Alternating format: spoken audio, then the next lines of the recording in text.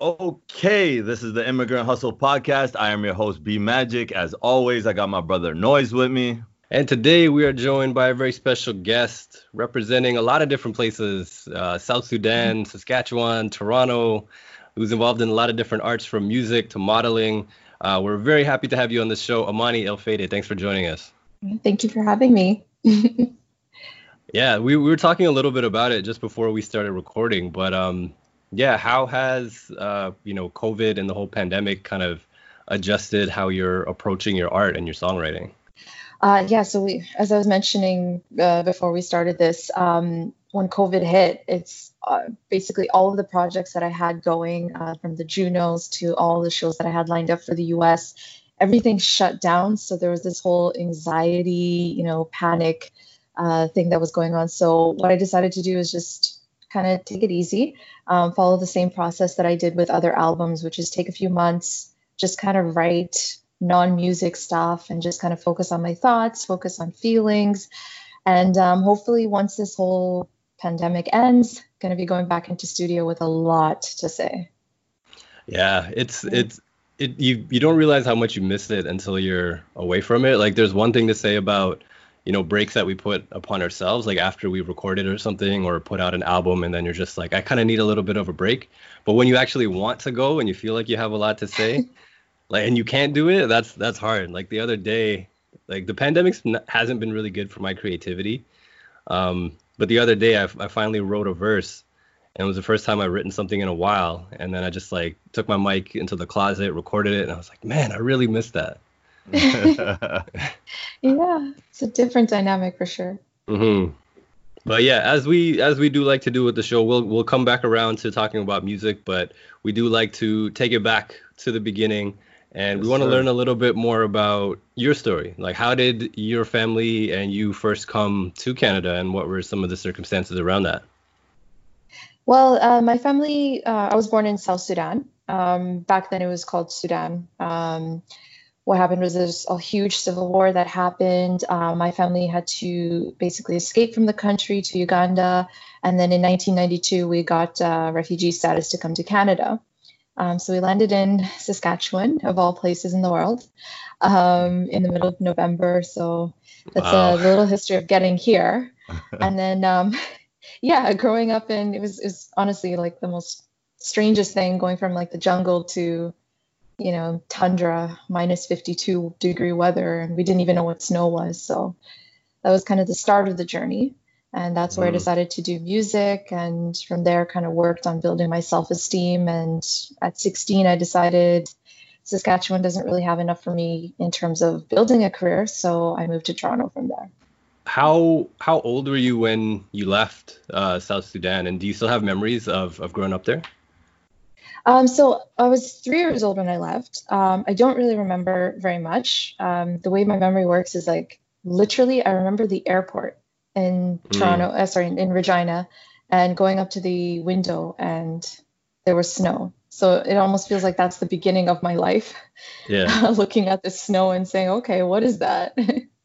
Can you share some of the stories that your parents might have told you? Because obviously you were very young, but like, how was that transition? Like you just said, you went from the jungle to the snow and then, coming to a whole new place, but then having to kind of restart over again. So could you share some of those stories growing up?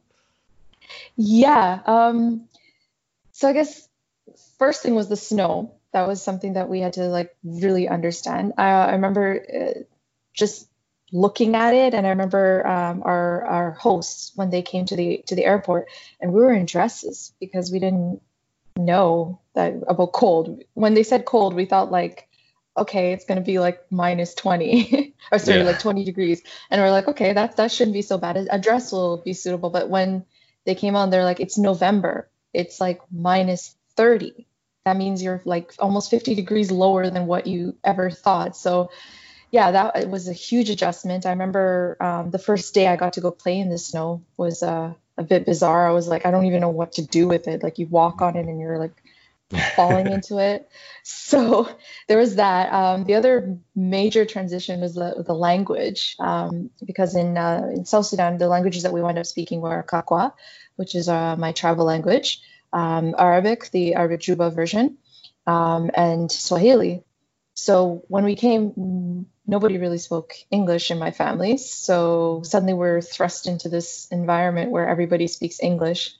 So I guess it's kind of comedic, but the first few years was us trying to pronounce things properly, and also trying to find the names for certain things. So I remember we learned how to say duck. So, and the ducks were at the park, but we didn't know how to say park. So when we wanted to go to the park, we'd say, let's go duck. For other people, they probably thought we were the most craziest people ever, but it's like for us, we didn't know the word for it. So we just used whatever word was like similar to correlate what we're trying to say. So Yeah, Yeah. no, that's like, it's funny you said that because like anytime like I've been like travel, obviously under different circumstances, but whenever I've traveled and been in a foreign country, I still like to communicate with people even though we may not have the same language, right? And it all you literally just go back to the words that you do know, so you understand certain things are certain words, so you kind of just try to make sense of it with the words you have, right? So I can yeah, totally relate to that sense, and that's the way you learn, right? One word at a time, and then you formulate your sentences, and it's crazy how quickly the mind can pick it up when you are in those kind of dire circumstances. yeah. It's like almost you're forced to learn as quickly as possible. Yeah. Yeah. Has your family ever tried to fill in some of the gaps to explain or share what South Sudan was like when they were growing up? So it's a really difficult kind of thing to try to fill in the gaps with my parents. With my parents, they suffered a lot of PTSD, to be completely direct with it. So what I find, especially speaking with my father, he doesn't really like to talk about it.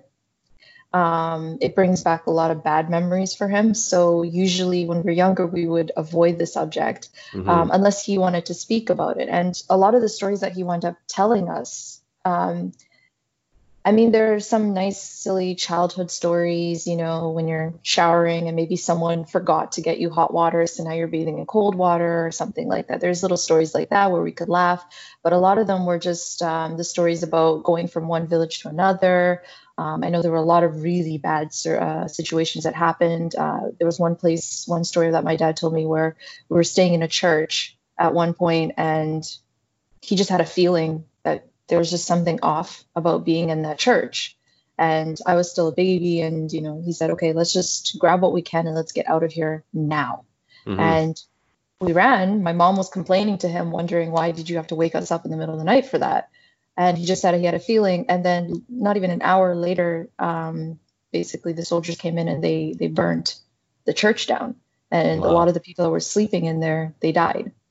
So it's just a lot of dire stories like that come. So it's all choppy when my parents give us stories. It's usually choppy. There's no real this is like sequencing or anything like that. It's just whatever they tell us. It's just whatever we take in and listen. Was it a challenge for them? You mentioned the language barrier being one thing, but finding work, housing, all that sort of stuff. Was that difficult for yourself and for your parents to kind of make that adjustment to?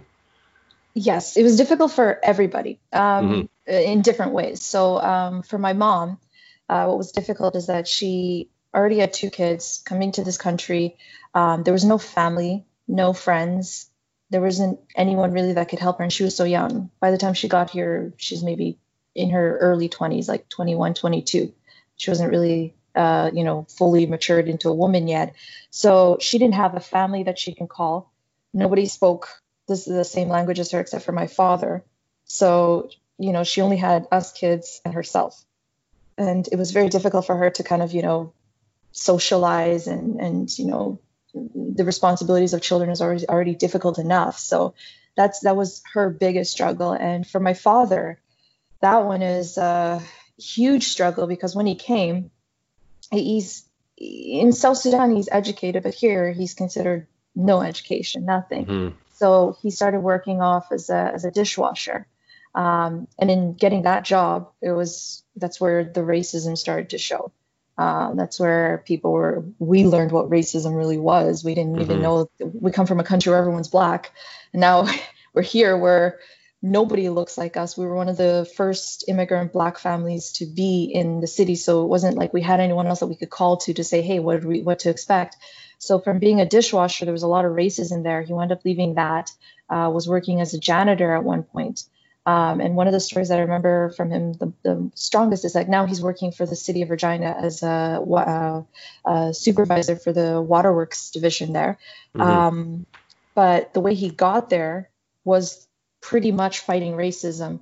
When he applied for the position, they didn't think that he was anything, so they gave him the janitor position. And he was always studying, learning, trying to get more experience to get to the top. And at some point, he was actually more experienced than everybody else that was in that division. So when he went to apply for the supervisor position, they kind of just overlooked him. And they wound up picking someone who didn't even have their high school education over someone who has spent years and years and years learning and studying. So it became kind of a big, tough issue for him. He had to go and take it to HR. It turned out to be a big, thing that happened there. So now fast forward, he finally is in that position. But what he finds is he still gets situations where, say, they have a new hire who didn't know that he's Black. And he's telling them, hey, you need to do this and this and this like that. And he'll get something like, oh, well, I don't take directions from a Black man. Where's the supervisor? So he deals with a lot of racism on a day-to-day basis, just working with the government, essentially. So it's not just now. It's been from the moment that he landed into the city. It's always being treated differently. And I mean, my story with racism is a lot different than what he has. And, with my siblings and my brothers, it's a lot different. But I think for me, my father was the one that got a really big, the blunt end of it. Obviously with refugee status, you kind of just have to go where they kind of put you, right? And where you're being hosted. But obviously your father worked a lot of tough jobs to get to the point where he is. And on this podcast, we tend to hear that story quite a lot, where you have a certain level of education back home and that doesn't really translate to Western culture, even though some of that education over there might even be 10 times harder than over here. Yeah. Right. And it's sad because we hear that so often on this show. And but did your father ever, in the midst of, obviously being in Regina, Saskatchewan, it's not the most diverse places that we have in Canada. Did he ever feel like he wanted to just get up and see another part of Canada? And also, was there any sort of Sudanese culture within Saskatchewan at that time or even now? Okay, so to answer the first question, so he wanted to leave a lot of times. Many times he's even said we could just pack up and go back to South Sudan. He'd rather deal with the war than here sometimes. But what wound up happening, and even when I talk to him now, I ask him, where would you want to go in the world? He's like, here. I want to be here in Regina, Saskatchewan. I don't want to leave. And I was always like, what? But back then it was we'd drive off to Calgary and see what it's like there. We drove off to Vancouver to see what it's like in Vancouver for a week or two. At one point, Winnipeg, Thunder Bay. We went across Canada by car. And every time we go, it's nah, I'm not going to live here. I'm going back to Saskatchewan. So we go back to Saskatchewan and, then he'll come up with the next idea. Oh, now we're going to go try this city. We go to that city. 2 days later, he's like, nah, let's just stay here. We're not going to go anywhere else. And the second question. So for the Sudanese culture, so we were one of the first, I guess you could say. There was another family who they were South Sudanese, but they were more Ugandese than they were South Sudanese.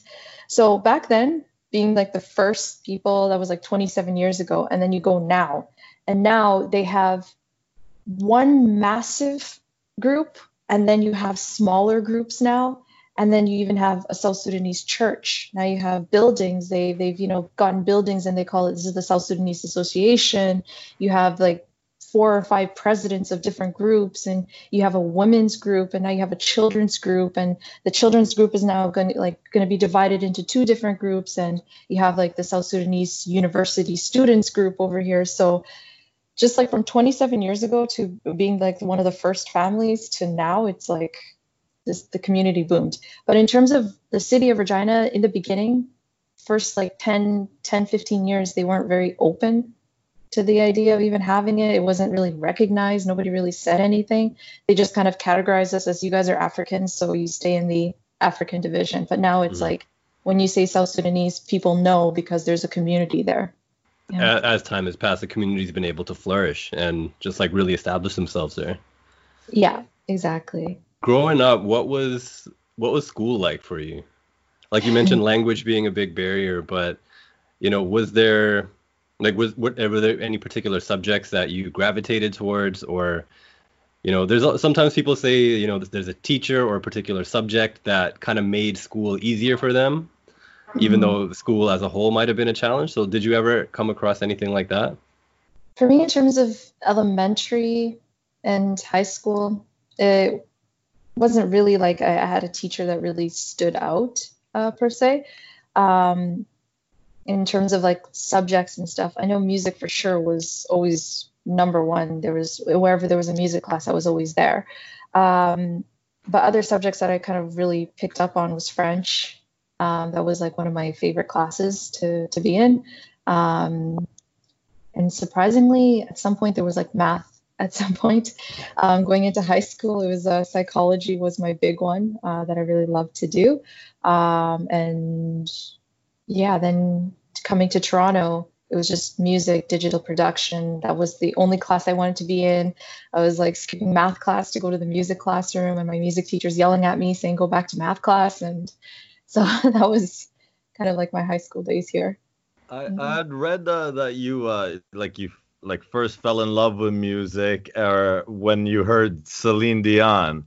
So can you kind of just tell that story of just like how that happened, how your family stumbled upon Celine Dion, and just after that, could you kind of just share how did your parents ever was there Sudanese music, or was it just like what type of music was playing in like your early years in the household? Yeah, in that household. Okay. So the music that was playing early years, to the point where like literally sometimes even when I'm sleeping, I dream about it, is Loketo, Sukus music, which comes mostly from Congo region. Yondo's sister was one of my favorite artists. Loketo, Superstars, all of them. Kanda Bongo Man. Many people, when we say Kanda Bongo Man, they're, in Africa, they're like, yay. Those songs were the ones that like literally defined my childhood up until I was about 10 years old, and then started with hip hop and pop music and all of that, and then going to the moment with Celine Dion. It's kind of like a silly story, but me and my sister were playing in the living room, running around. My little brother's was on the couch somewhere, and we're playing Lava. So jumping on couches and trying not to touch the ground. And, my mom's yelling at us from the kitchen. And I just remember like the TV was playing and we didn't have cable. We just had the one channel, CBC. And Celine Dion came on the stage, on the screen, and she was singing a song. And I have no idea what she was singing. It was in French. And at that time, I didn't speak even English. So I had no idea what she was singing. I had no idea what she was actually doing. I didn't even know how to express that at that age of what it was that was actually happening. But I just remember I froze. I lost the game of Lava because I froze and I was like not even paying attention. And I just stared at her. I don't know for how long, but I was like, that is what I'm supposed to be doing. Like playing Lava is great, but I think that's where I'm supposed to be. And that's how the whole musical journey started. And that was at 4 years old. That's amazing. Wow. Yeah. Just like something you couldn't even, that's the power of music. That's the beauty of it. It's like, you don't even have to know what the other person is saying, but just the emotion that they're conveying, and you can connect with that. Yeah. It's like really intense. Yeah. Did you ever participate in any choirs or anything like that? How did you first develop or hone your singing abilities? So first what happened was when I was 5, my mom started a dance troupe. So that kind of got my toe kind of on the stage, so I can start, learning how the stage works. At that time, I wasn't even actually singing, to be honest. When I was like 5, 6, 7 years old, I wasn't even singing. I was just, admiring it and just like watching it. And I think it's mostly because my English wasn't even that great. So I didn't even know like what to do. But by the time I was 9, that's when I started actually really pushing to start singing. And that's also when going back to the other question about the South Sudanese community, that was one of the first South Sudanese, choirs was formed at around the time when I was 9, 10 years old. And that's when I started saying, okay, you know what, let me try and sing in this. And I wound up becoming the lead of the choir. And that's when I said, okay, I think I've got this. Let me continue. And I started writing out more. So I was in that choir. I joined the high school choir, but I found like the type of music we were singing was more, like choral, like just not right for me. So I wound up leaving that and just kind of working on my own from there. Who were some of obviously you had mentioned you fell in love with it kind of when you saw Celine Dion, but who were some other artists who really sparked something within you where you were like, I kind of want to sound like this person, or just take little tidbits from the way they are and kind of do your own little twang with it? Who were some other artists that kind of you fell in love with? One of the biggest, MIA. She was the catalyst to the type of music that I was doing, just because it was like, I even remember the iconic moment when I saw her on TV. It was I think it was Much Music, and the music, one of her music videos showed up, and I was like, wow, like she's, not white, first of all, like best way to put it was that she wasn't white, but she was doing music that wasn't exactly part of her culture. I learned later that she's Sri Lankan, so I'm like, the music she's doing doesn't sound like what she looks like. And I had this gravitation towards music that, whenever I was watching who was actually singing, they didn't look like me. So I was like, this woman is doing something different and bringing all these sounds from different cultures. At one point, she's talking about bringing Brazilian music in there. You have Sri Lankan music. You have everything being mashed up. And I was like, that is what I want to do. And she became kind of like the top idol next to Celine Dion. Was a part of that kind of just like, because as we all know, MIA, she has a mainstream sound and something you can dance to, but it is also has a very political undertone to everything she's saying. Is that something that you saw yourself doing and something that you would want to do at that age? Yeah. Yes. I remember the song Sun Showers that she did. Okay. And watching that video and hearing the words that she did. The beat was so good that when I played it once in my house, and my mom was actually dancing to it. And I was like, okay, so my mom can dance to it. And I played it for some of my friends, and they were like, this is a cool song. And I'm like, well, you guys are Canadian, you'd be considered Canadian, you guys like this beat. So I was like, wow, this is amazing that, it doesn't matter which background you're coming from, you can still enjoy this beat. It's still mainstream in the sense that everyone can enjoy it, but it's still so different that, it has this like personality to it. And then I would remember one day, I think this is when Google started actually really, taking into account lyrics and stuff. So I Googled the lyrics and I just read the lyrics, and I was like, she's talking about something really important here. She's talking about, the abuses of women. She's talking about like how women get trapped in certain marriages and how they want to escape and all this stuff. And I was like, this is important. This is important. She's putting in a very important message in the music that she's doing. So yeah, that's something I really admired about her. I read you built a home studio at age 12. Yes. Oh, wow. Yeah, because that's crazy, because I feel like the home studio wave didn't really pick up until like 2010, and like now it's pretty easy to do it, but to do it at 12, like especially at that era of like, it wasn't as easy to get music equipment as it is now. So like, how did you do that? And just, did you have any help putting that together? Like, what went into building your home studio?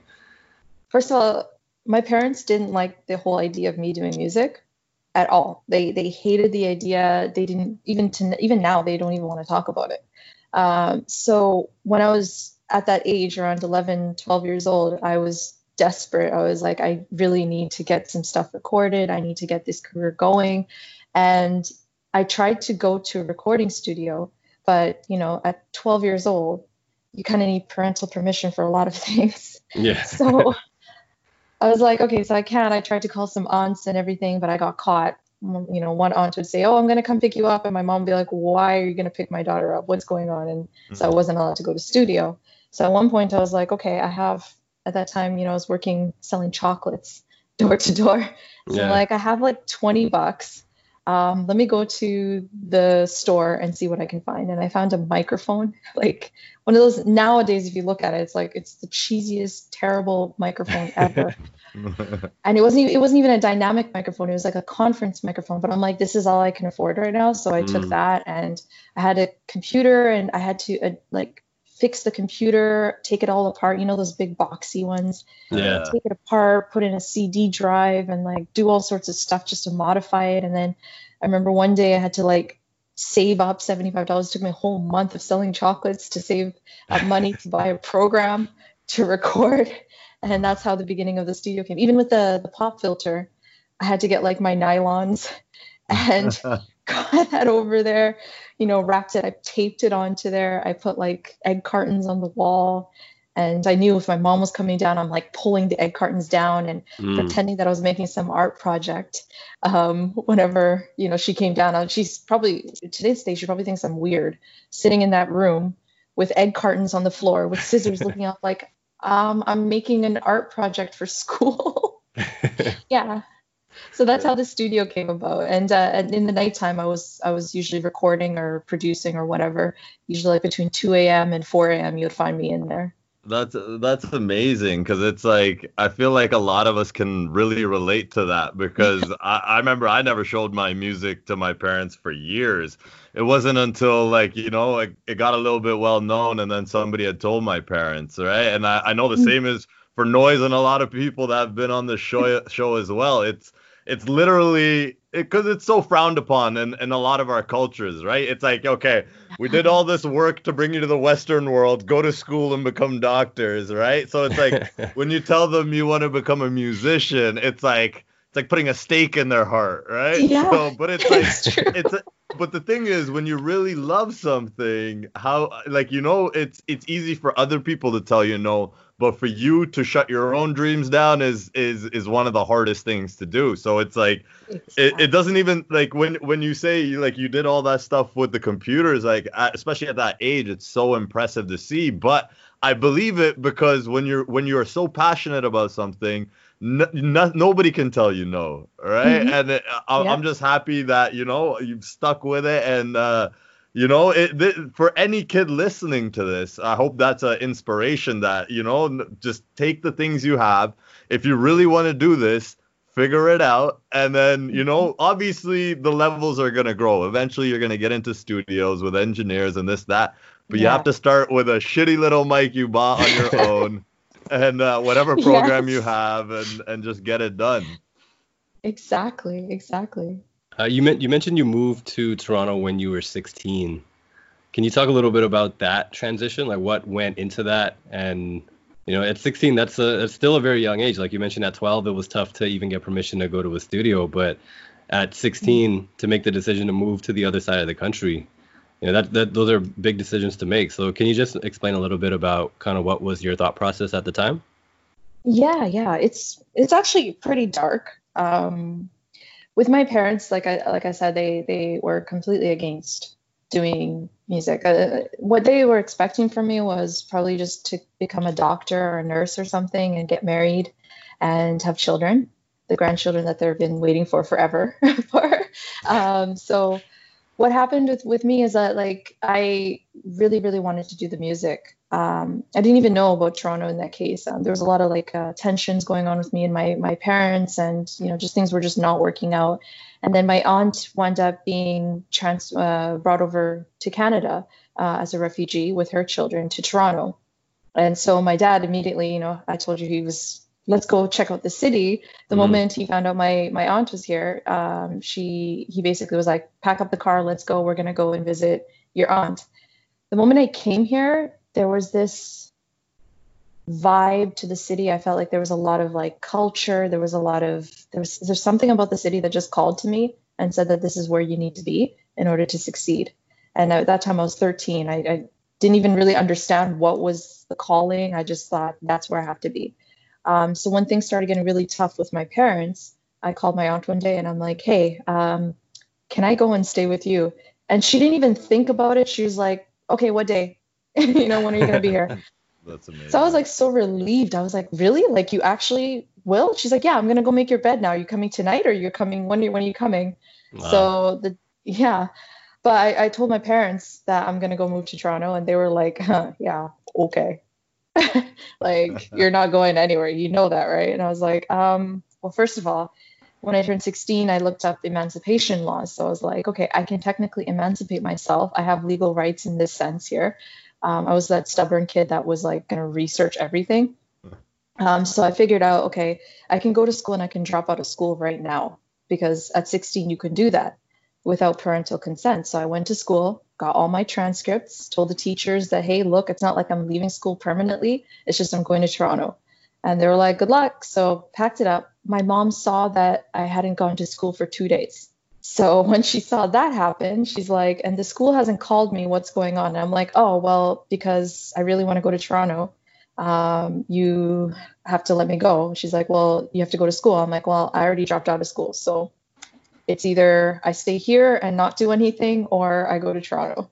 So within that same day, she went to the airport, bought the ticket, and I flew off to Toronto. What kind of like you mentioned you had come with your family and it was seeing all those cultures, but what was that original culture shock like? Because obviously, Regina, Saskatchewan, and Toronto are two complete separate worlds. And yeah, like, did it take long for you to fit in? And I'm assuming you were helping your aunt along at that time, fitting in and stuff like that. So, how was that transition like? The transition was, I still to this day, I don't know how I got over it. Like the first 4 months, I think I cried almost every day. Um, Yeah. the shock was initially like with my aunt in her house, there was one shock. It's just my parents, they weren't allowing us to speak Arabic in the house. We weren't allowed to really identify as our culture in the house. So in some ways, Saskatchewan kind of tarnished me because I was pretty much being raised Canadian as Canadian can be. Like they didn't even want us saying a word in it. They changed our name so it sounded more Canadian.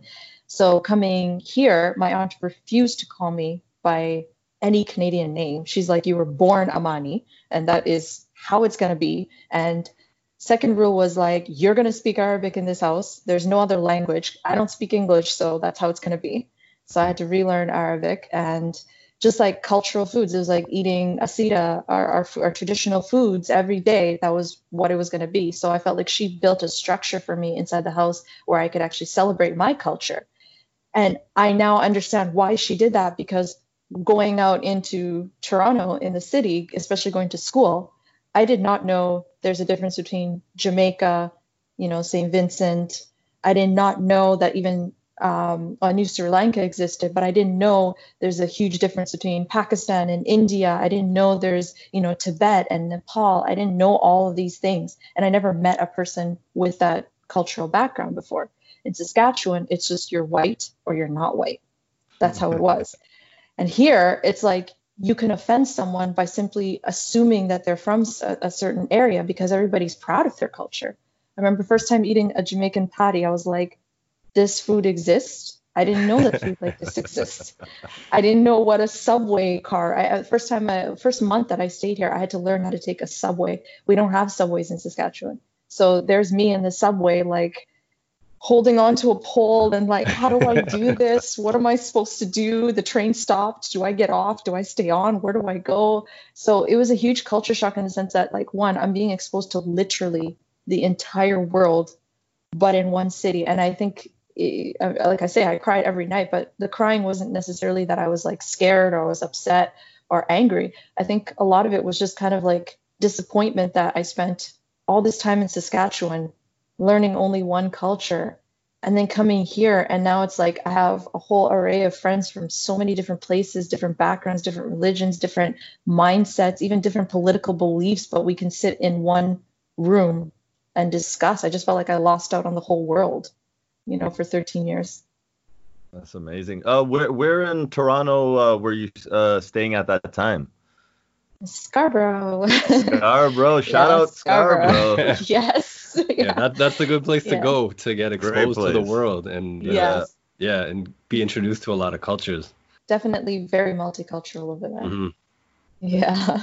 Do you feel like obviously when your parents had come from Sudan and trying to submerge themselves within Canadian culture, which a lot of immigrants get lost in, right? Mhm. Did you feel like they were in a sense trying to protect you, like now that you can look back at it, like because a lot of the time it's more so not that they want to be ashamed of their own culture, it's more so that they don't want to be put in any situation where your culture it could be deemed that you're not Canadian enough. So Mhm.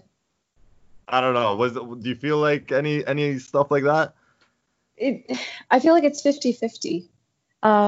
Because I think with them, um, they wanted us to learn the Canadian culture as much as possible, so that we could fit in here. But I feel like they also wanted to let go of a little bit of South Sudan because of how terrible it was. I remember being younger, like when I was younger, asking if we're ever going to go back, to South Sudan. Are we ever going to go back to Africa? My dad was like, no, no, just flat out no. There was no idea of it. So he almost like closed the door for us to even think about going back there. So in a sense, as children, if they say no and you're not supposed to go there, I guess you're like, okay, well, I guess I just have to go here and stick with this culture because there's no other option anyway. So I feel Mhm. like they were 50-50 on that, but mostly because of just the pain of what was going on back home, losing their whole identity. They built their whole life there, thinking they were going to raise children there, and then now we're stuck here. So they just wanted us to have just kind of like a good sense here. And then another aspect of it too is like, I think because there was so much racism that my dad was experiencing, that he was just hoping that, hey, like, at the end of the day when he comes home, he's like, you guys are going to wind up facing all of that stuff. So if you guys can understand those people, blend in as best as possible, you're going to have less of a hard time than me, who can't speak English, has an accent, comes from a different background. So I think that's what it was mostly for them. So you moved to Toronto, you came here to do music. Was it difficult, or what were some of the challenges you face now trying to record music, trying to get booked for shows? Like, what was that journey for yourself now? The journey, I got fortunate that I got put in SATEC. I don't know if you guys know SATEC at WA Porter, in Scarborough. So that one, they had a digital music production program. So I got put in that program with Mr. Gladwell. That was kind of like the beginning of how I got into the industry. But then I also learned what the complications that I was going to be facing for the next, a little while here. So I'd say like 10, 20 years from when I graduated. First thing was that I was the only female in pretty much all male class, and nobody took me seriously as a music producer, or as even a recording artist. They just assume that you're just the singer and that's it. There's nothing else that you need to do. And that kind of prefaced the difficulties that I'm having even to this day. Certain studios I go into and I will tell them, okay, do you mind bringing out my vocals here? Can you fade that down? Can you pan this over here? The reverb is too wet. Can you drop it down? And I'll get men in studios who look at me like, you're too demanding. Can you leave my studio, please? Wow. And I have to leave studios because I'm telling them what I want, but because they don't accept that there's a woman who knows what she's doing in the studio, that it offends them. So there's that aspect. So it's a lot of sexism in that way, and just kind of being told that, oh, you're supposed to just be the singer, so just shut up and sing over there and don't bother us over here. So there was that aspect. In terms of like, getting booked for shows, I think one of the biggest things was I learned how to do marketing. I learned how to do, set up myself so that I can do things on my own. So I get to see everything. And in terms of booking, there is a little bit of a racial thing where when I get booked for shows, a lot of the times it's like we can only have one black person, on this whole entire show. And it's like, and we need that person to be R&B. So we're hoping that you're R&B. And it's like, but I'm not R&B, I'm a mixture. So they're like, oh, we needed someone who's more R&B soul. So basically the stereotypical black person role. So I found like there was a little bit of issues with race in that sense, and even with recording too, going to a producer and saying, okay, I do pop, a mixture pop, Afrobeat, R&B, reggae. I just want unique sounds, and they're looking at me like, we just wanted a soul singer, or we wanted a gospel singer.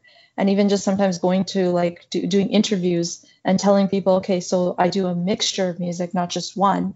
And they'll write in my bio, despite me sending them a bio that says specifically what genres I do, they will write down gospel singer Amanie Illfated, classic soul artist Amanie Illfated. And it's like, but I never said that I was that, you know. So lots of different things that happen in the industry that are just kind of complicated, annoying, but they balance out because there's a lot of great moments too. Meet a lot of amazing producers, work with a lot of amazing artists, you know, that are very open-minded. Like we're working with Noise, working with Satnam. It's been, yeah, incredible. Yeah, that story you tell, it reminds me of this one article. So I did an interview with the newspaper, and I think Magic, I've told you this story before. But so I did an interview with the newspaper, and you know, me and the writer, we had a really good conversation. We're talking about music. We're talking about some of the mental health workshops that I do aside from that.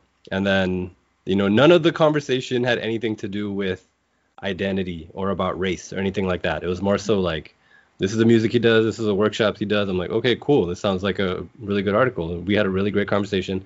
And then the article actually comes out, and in the headline, it just says like, turbaned rapper does such and such. And it's like, yeah, it's like, and then I emailed the writer, and I'm just like, you know, it's one thing if we actually talked about identity in our conversation, that you want to make that the focus of the headline, that would make a bit more sense.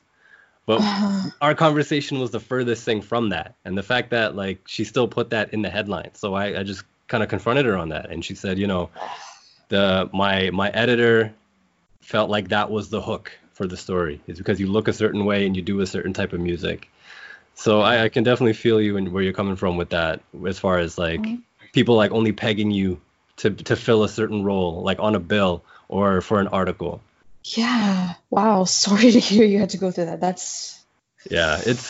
I mean, yeah. We talked about it. We did an episode with our guys from Stay Out Late, and we were just kind of talking about how unequipped Canadian media is to talk about matters of race, and that was just like a perfect example of it, at least from my experience. Yeah. Wow. One thing I wanted to ask you is, obviously a lot of us find our musical identity, and we also find out more about ourselves as just being artists, because as you know, you kind of become an independent label on your own, right? You have to figure out how the marketing works, how the production works. You gotta figure out every aspect. You're your own stage manager, you're your own booker, up until you get to a certain level, right? But going back to the whole identity thing, now we are seeing a lot more African artists who are taking the likes of Afropunk becoming such a global sound, and having artists like Wizkid and Burna Boy who are now globally doing crazy numbers. Do you feel like Africa is kind of taking pride in just like in let's showcase our music and be proud of who we are and showcase that to the world? Because like in a lot of culture, and in Punjabi culture at least, a lot now has been focused on Punjabi rap. So like the Western world has kind of overtaking our culture's music, and that's the fad right now. And it's not much so about having the cultural instruments that we had back in the day. So we have kind of lost our way in the sense of culture, whereas African music has now kind of become very prominent, just sticking to its root. Do you kind of take pride in that? And do you feel like you want to have as much like African beats and content within your music just to kind of spread that information? That one's a very, very loaded question. I know. I'm sorry. No, don't be sorry about it. Because it's really complicated, and I guess maybe I have like a very different opinion about when like the Afrobeat started to come out. If you had asked me maybe 3 years ago how excited I was about Afrobeat coming out, I would have been like, yes, like through the roof that, Afrobeat has now hit mainstream and it's now like all the artists are, coming out. But I started working with Nadine McNulty at Karabuni radio station at CIUT-FM. And I remember when I started kind of getting involved with her and started to learn more about the roots of like a lot of the African music, I started to realize over time that actually what we're hearing now that's called Afrobeat isn't actually even Afrobeat. It actually isn't authentically what African music is even about. I heard music from Mali, I heard music from South Africa, Mozambique, from Tanzania, South Sudan, even like original music from South Sudan, from Libya, Tunisia. Once you start to hear that and you start to hear all of the different sounds, Afrobeat actually just sounds like almost, I know this is probably going to get me in trouble for saying this, but it almost sounds like North America was just trying to imitate what Africa sounds like. Okay. It's only capturing this tiny little glimpse of it. And just listening to like just the original Afrobeats, artist, listening to not even just like the soukous, the stuff that I mentioned earlier on, when you listen to all of that, it's not capturing the richness of it. It's not capturing the voices of it. It's just capturing this little tiny little bit. And I find that a lot of the Afrobeat that are coming out are primarily coming out of like the artists that are coming out of Nigeria and Ghana. So it doesn't even count the other, 52 countries that are there too. So I feel like it's almost the same thing of what's happening with what you mentioned in your country. It's like America just kind of came over, took what it liked, and then called it Afrobeat and called it something that's theirs. Or they went in and they penetrated and added their flair to everything inside the country. So now, we're listening to rap music from Kenya, from Uganda, from, South Sudan. You're listening to it there, and it's like, but this isn't really what this culture here is about. We didn't really have hip hop. We had our own thing that was actually just almost the equivalent of hip hop there. And now it's like, now the Americans have taken over everything in a way, like sorry to get political about it, but see, this is the thing. Now I have learned something. So in a sense, it's been watered down to appease the West. Yeah. Okay. Yeah, and I think the same thing happened to even Latino music too. Same thing happened with them. Yeah. Like now, reggaeton is like, whenever you think of Latin America, you think reggaeton. That's it. Reggaeton, Daddy Yankee, this and that. And then you think that this is what it actually is. But then for me, like I the only reason I know that's a lot different than what it is meeting people originally from there, and asking them, okay, so what did you grow up listening to? What is your music? Like people my age, what were you listening to 5 years ago? And when you see their playlist, you're like, there's no reggaeton in this playlist. What do you mean? Why isn't there? And they'll explain to you, like, this isn't what we're all about. When the Latin, I don't know if you remember not even too long ago, maybe 6-7 years ago, Latin music took over the whole charts. Now every Latin artist is on there, and then it just kind of fades out. Now it's all the African artists. Wizkid is all on there, and it's going to fade out. And then who knows? It was K-pop. K-pop suddenly came over here, and then now that's fading out. So I feel like they just almost make countries trends here, and they just water it down, and then it loses its actual meaning and its culture and its richness. Yeah. Thanks for sharing that. Yeah, very well said. Yeah. Your performances incorporate a lot, so it's not just you with a backing track. I guess, how did you develop your performance style? It's kind of unconventional the way I developed it. I laugh just because sometimes it doesn't make sense to people. When I explain, it makes sense to me, but when I explain to other people, it's like difficult. So the best way to explain it is that maybe 10 years ago when I started performing, I was extremely shy, extremely nervous. I felt like I had to be so calculated and had to say everything at the right moment. One of my first performances ever in Toronto, I cried on stage. because I Oh. got so nervous. I just started crying and I was like, I don't know what to do. And, I had to leave the stage. And that was the end of the show, like midway through one song. So I've always been working on building the performances. So I met Tom Jackson in Nashville, sorry, not Nashville, Chicago, I think like 2016. And he wound up explaining that something that blew my mind is like, when you do your live performance, it should be like literally everything you are. It should be about building moments with the audience and, creating an experience where they feel involved and you feel involved and you guys are all just kind of like vibing in the same room. So I took that into account and I decided that the way I'm going to look at a stage from now on is not just a stage. And, at this second of the song, I should be hitting this move and moving like that. But to look at it more like, we're in a dome together, me and the audience. There's no separation between what the stage is and what, where the audience is seated. And just treat the audience like I'm just chilling in this room with, 200 people. It's okay. I know all of them. Look at them in a way like, hey, I'm singing this song to you, and just kind of like let it flow naturally, like be in my own space, almost as if I'm in my room, just hanging out, and let it loose, not be so precise, not worry if I hit the wrong note or if I stumble, fall, or if I had a wardrobe malfunction. Just let it happen and just be as natural as possible in that dome with the audience. Yeah, performance is one of those things that's hard to build.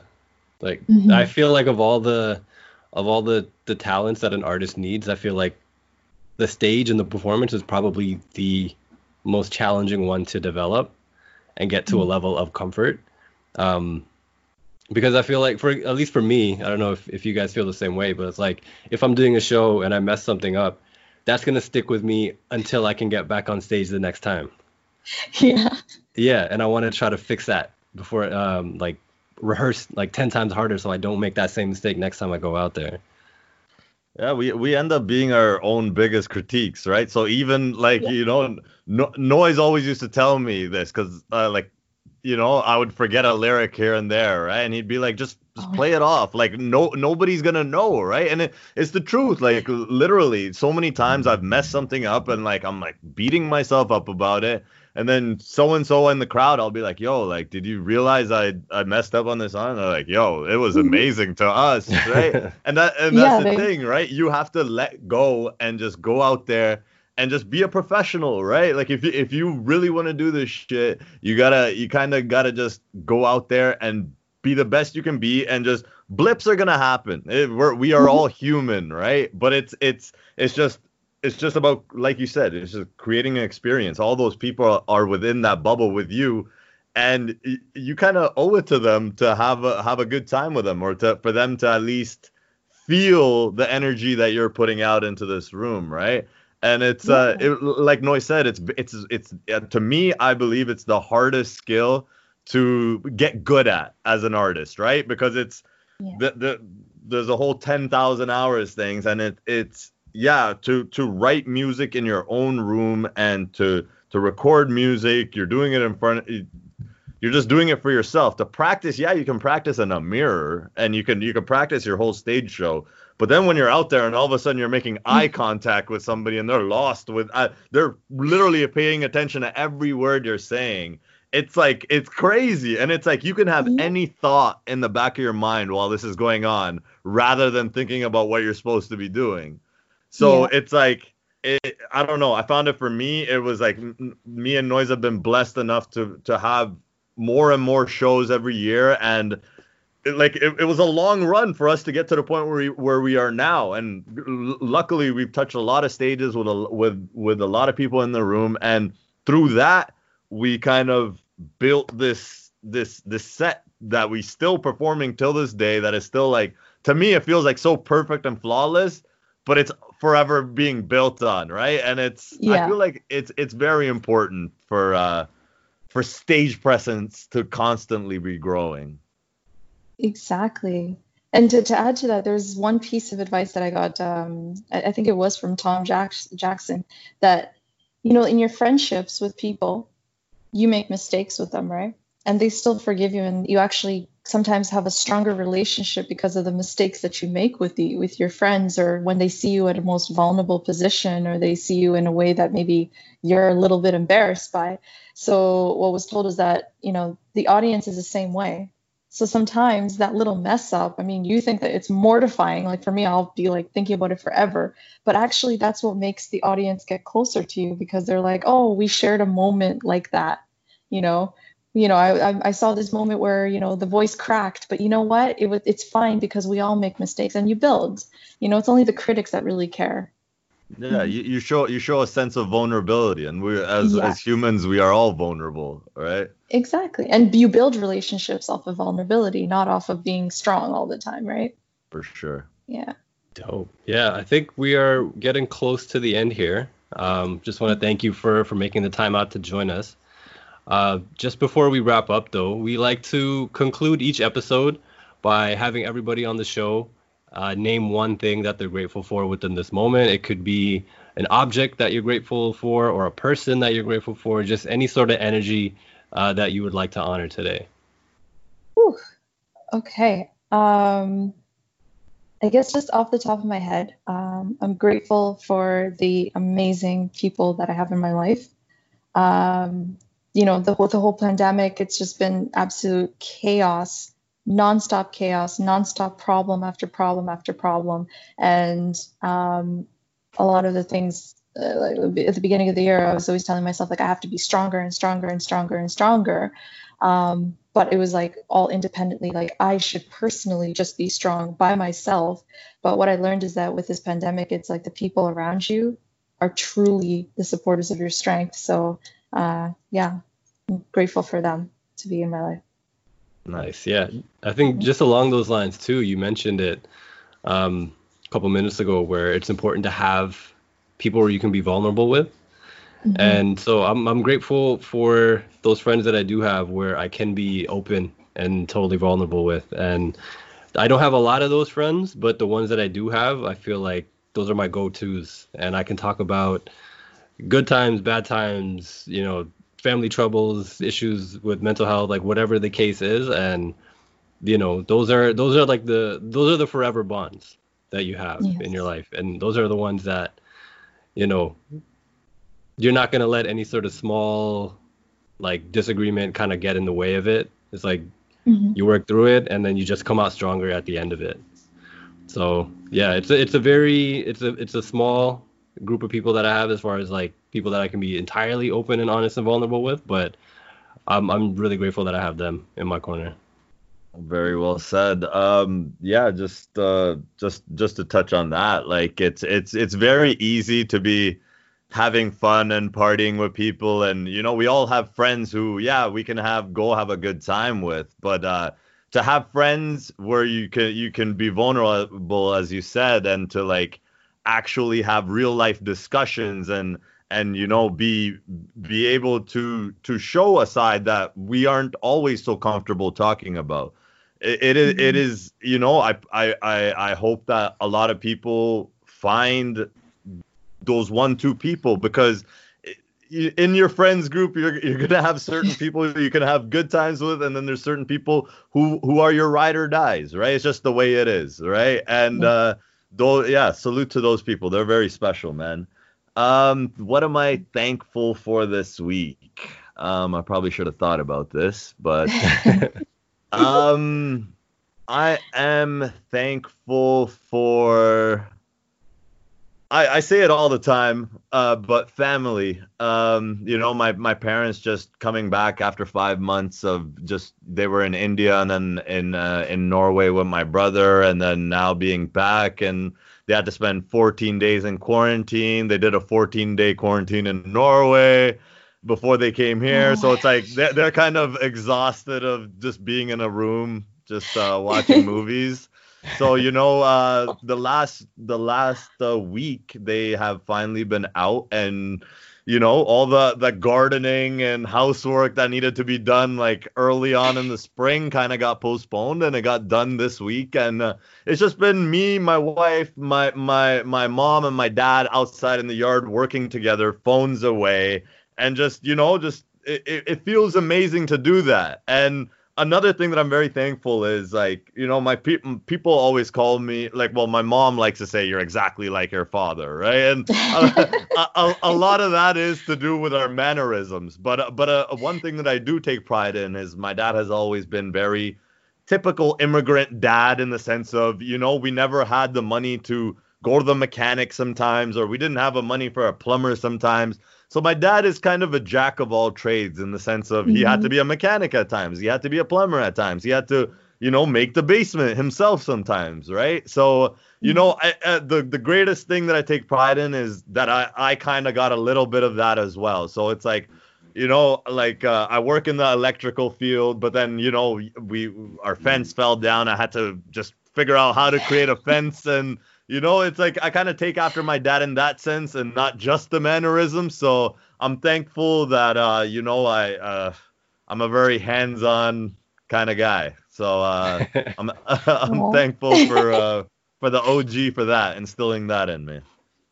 Yeah, that's awesome. Jack of all trades too, I guess. Yeah. I didn't build a studio at age 12, so you might have me beat there, but I'm pretty decent at housework at least. Okay. Yeah. Amanie, how can people connect with you online? So you can connect with me on Instagram, Facebook, Twitter, using the handle Amanie Illfated. So it's AMANIE ILLFATED. You can always send me an email too. You can just check out my website, www.amanieillfated.com, if you need to send an email, any questions, and we're usually pretty open to answering questions. Yeah. That's amazing. Well, thank you for taking the time to sit and talk with us during these times, and we really appreciated it.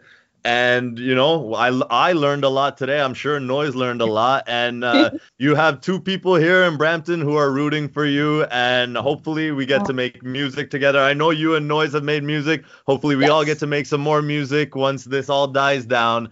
And all the power to you and good luck to you. And we will talk again. Hopefully we get to do another episode.